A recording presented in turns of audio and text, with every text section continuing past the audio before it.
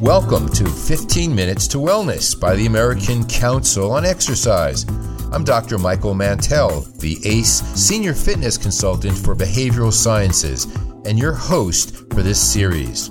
My goal today, and for every podcast in our series, is to discuss some small steps you can take to help you better your life and find happiness through optimal health. In each of these podcasts, I'll be interviewing a leading health and fitness expert, someone who's making a difference and who can make a difference in your life. I also want to welcome the hundreds of thousands of folks searching for positive ways to make fitness and nutrition a part of their daily, hectic, busy, tight, and budgeted lives. I'd like to welcome my hero in the fitness, technology, health club, consumer wellness trend area, Brian O'Rourke. Now, before some of you jump and think I'm talking to the king or lord that reigned in 1566 in Ireland, this is the modern day Brian O'Rourke. Brian is a leader in the fitness world. He has disruptive opinions, fresh thinking, according to Chuck Runyon, who's the CEO of Anytime Fitness. Brian, it's a pleasure to have you with us today to talk about fitness, technology, the health club industry, the wellness revolution. Thanks so much for jumping on the phone and sharing your brilliant thinking with all of us. Michael, you're so kind. I love your colorful entrance there. And you know I follow your content as well, so you're one of my heroes too. So I appreciate those kind words coming from you. Well, thank you. Brian, you sit at the top of the Fitness Technology Council and are clearly the thought leader on fitness technology. You play a key leading role as a strategic officer and partner with Fitmark, where you touch the lives of more than 5,000 instructors, 800 facilities. You lead Integris, Flywheel, companies that are behind the scenes in many ways, but that are completely directing and navigating a radical change throughout the fitness world. Brian, let me just say one other thing about you for our guests. You're quoted in the Wall Street Journal, you're quoted all around the world on how technology is going to create a new era of opportunity in health. I want to talk about that to begin with. We are not just entering the new era, we're in it. Isn't that true? I think so. I think like a lot of sea changes that occurred throughout history, whether you look at how books ultimately became published through the printing press and how that revolutionized education, or looking at how automobiles or how radio or the internet has revolutionized society, we're there through the convergence of some key megatrends that are really bringing us to where we are today, which is, I call it the present day future. We are in the new era of wellness now. And so we have the fitness pros, and then we have everyday Janes and Joes. How does this new wellness revolution affect us all? How does it affect parents and kids who are fighting obesity, who are preventing diseases? Talk about that a little bit. Well, you know better than anyone the fundamental tenets of primary prevention.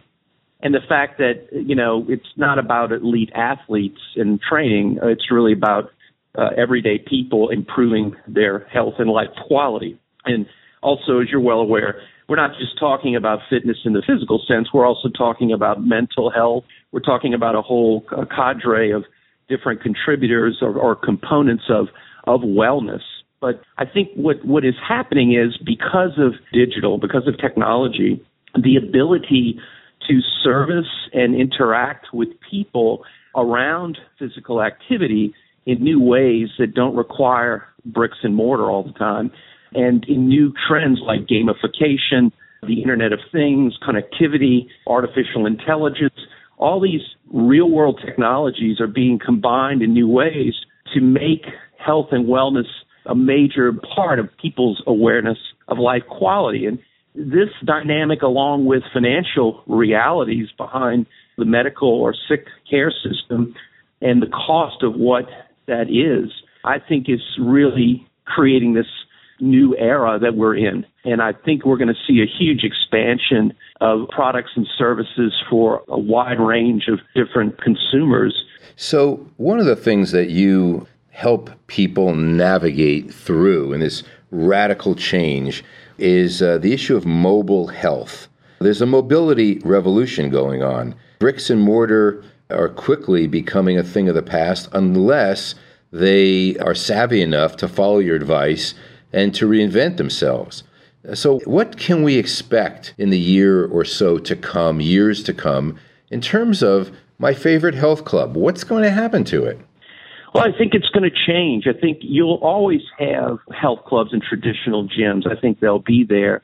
I think it's very much analogous to entertainment. So movie theaters, they still exist, although an increasing amount of content is consumed via the internet on TV screens and mobile devices. So I think you're going to see similar kinds of shifts in the way content and engagement will be provided by brands that are club-based, bricks and mortar-based, but their reach will extend outside of their four walls. And when you look at retail or other types of industries, you're seeing what they call the connected consumer that is consuming via omni-channel, which means it's how they want it, when they want it. So I think successful brands that are in the club business or the gym business will deliver experience in the four walls, deliver services in the four walls, but those things will extend to the consumer wherever and whenever they are. Just like Nordstrom's is a high-end retailer, they also have a wonderful website and they do different things. So you can deal with that brand in retail any way you want. So I think you're going to see that hybrid emerge.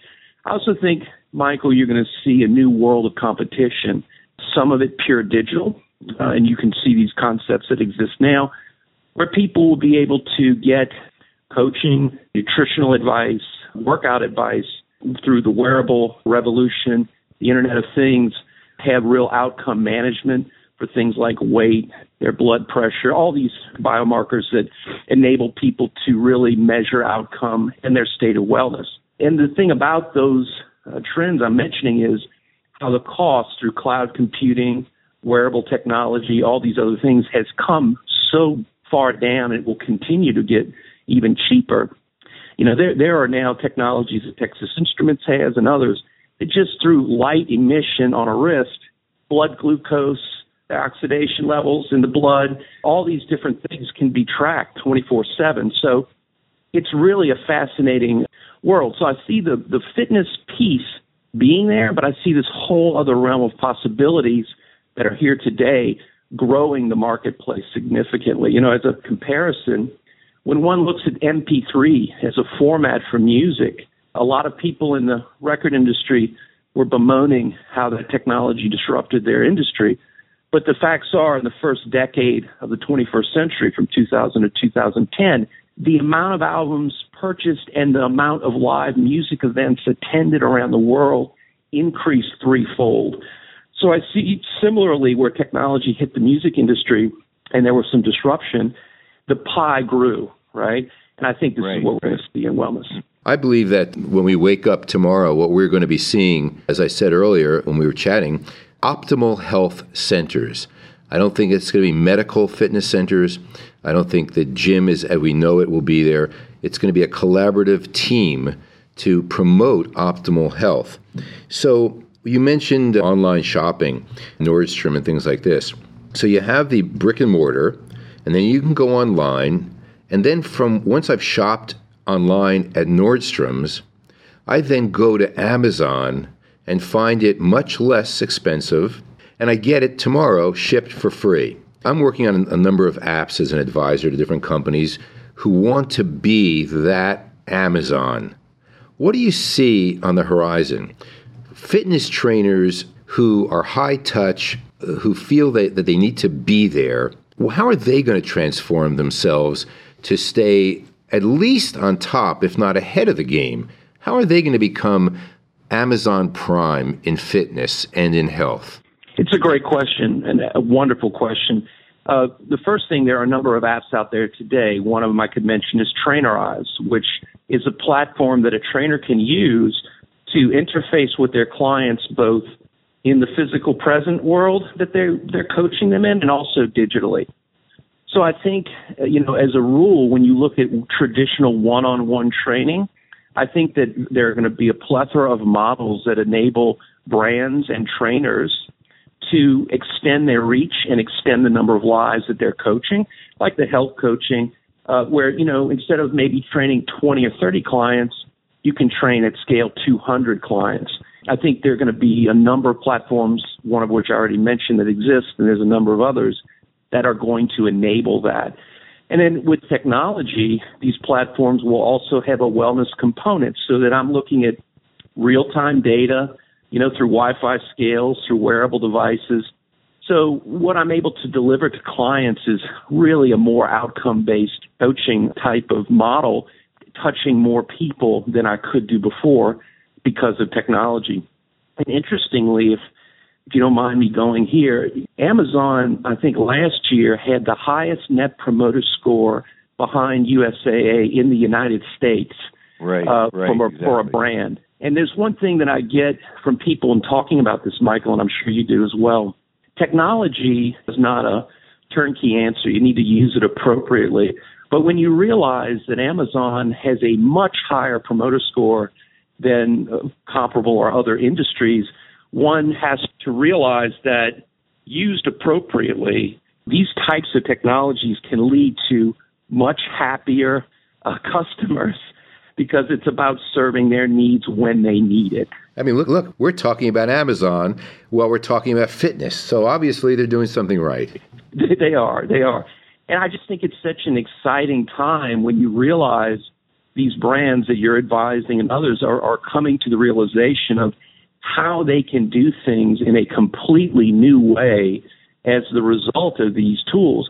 When you look at a device or a software platform like Uber right now and what it's doing in transportation, these types of innovations are going to come to the marketplace in wellness, and they're arriving now. So I think smart and savvy trainers and business people who are avid fans of wellness and fitness are going to start figuring out more and more how to connect the dots around these technologies to deliver a customer experience that exceeds anything that could be done before. Do you think that the fitness trainer who says, no, all that technology is not for me, I like my training my 8, 10, 12 clients a day, running my Group X programs, that's where I like to stay, has a chance? I think there'll always be a place for that.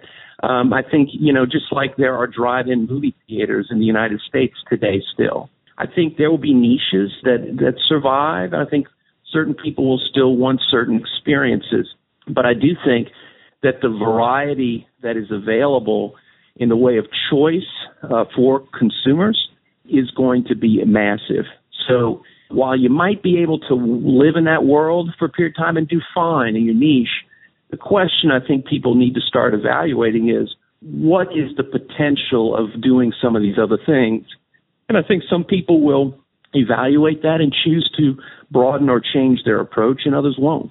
I think some will be hurt by it, but I think others will be fine. It just depends on their marketplace and various considerations that exist. But as I mentioned before, in the end, I think that this disruption, these new models, are going to grow the pie overall for everyone. You have been described by Philip Mills of Les Mills fame as a social media and IT whiz. I've done some writing for Les Mills. My wife, who's an ACE certified trainer, loves Les Mills. What are companies like this that are bringing powerful, impactful, financially successful programmings to the bricks and mortar world? How are they staying ahead? And I'm not speaking specifically about Les Mills, but what can people who are in that space do to be a part of this revolution that you're describing? Well, a lot of different ways, and you've seen Les Mills do some of those things recently. One example being virtual content. And so having virtual content, they've also gone to a at-home model, providing content at home via their partnership with Beachbody. I think that content providers like Les Mills are going to enter the app business. They're going to further their expertise and continual preparation of content at very high quality and address those different core areas of competence through new distribution channels and using new technologies to create new kind of experiences, not just digitally, but also in the club. And, you're going to see a lot of technology that is presently offered today come into bricks and mortar to create even more interesting experiences, things like immersion, where screens are going to be the entire wall, even the ceiling potentially. All these different kind of new ways of creating experience in the space.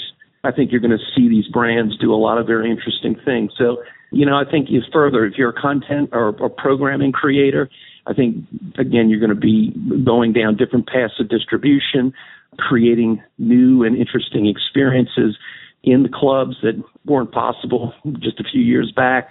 I was going to tell you, I walked into a gym that I work with called Fitwall. And I walk in, and the first thing that happens is on the screen that you just described, it says, "Hi, Michael. You haven't been here in 3 days. Your F score, your aggregate fitness score, it was whatever it was, your heart rate and so forth." And I looked at the screen like, where did that come from? Absolute total connectivity. I finished working out.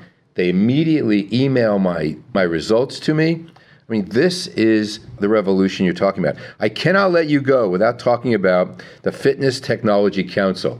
I'm enamored by it. I love it. I talk about it all the time. I'd like to become more involved with it. Tell us about Fitness Technology Council that you sit at the top of. Well, it's a consortium. It's a 501(c) nonprofit that has participation across a number of different players in the space. The American Council on Exercise, Intel, Star Trek, a bunch of brands. And the mission is to promote basically interoperability and other standards around the consumer.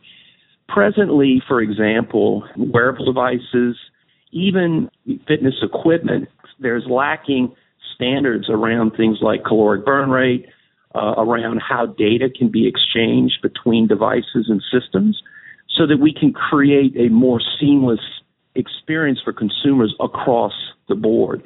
So that's what we're trying to do, is raise the awareness, Michael, of technology and the need for more collaboration amongst the various participants with respect to how we can leverage technology's application through these standards.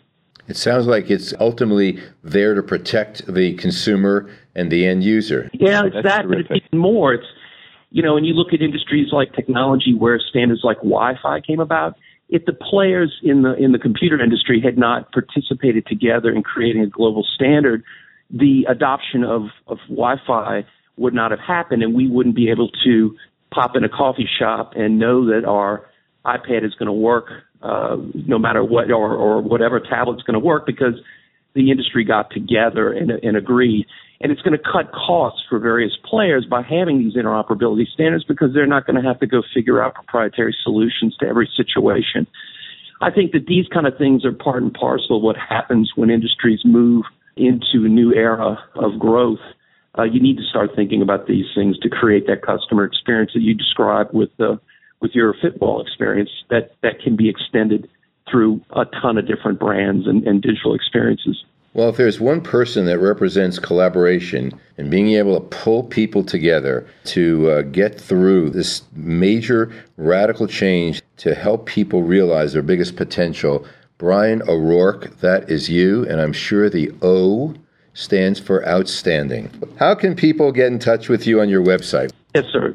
Brian K. O'Rourke, that's with a Y, Bryan K. O'Rourke.com, or just Google me, and I'm on all the major social networks, and you can connect with me in lots of different ways there. And your Twitter handle? Is Brian K. O'Rourke with a Y. Great. Brian, we could talk all day long, and I know that we will continue this dialogue. But for now, thank you very, very much for spending 15 minutes to wellness as part of the ACE Fitness broadcast. And we hope to have you back again. I'm sure that we will be connecting again in the future. Thank you so much. I really enjoyed visiting, Michael. I'd like to thank all of you listeners who've joined us today. And as always, I encourage you all to subscribe to the podcast and continue your journey to health and fitness by visiting acefit.com, where you'll find everything you need to live your most fit and healthy life. You can explore literally thousands of healthy recipes, health and fitness videos and articles, workout plans, health programs, and creative ways you can get yourself and your family moving, and really expert insight on a wide range of topics. So join me next time on 15 Minutes to Wellness, which you can find at acefit.com/fitcasts. I'm Dr. Michael Mantell, thanking you for being with us on 15 Minutes to Wellness.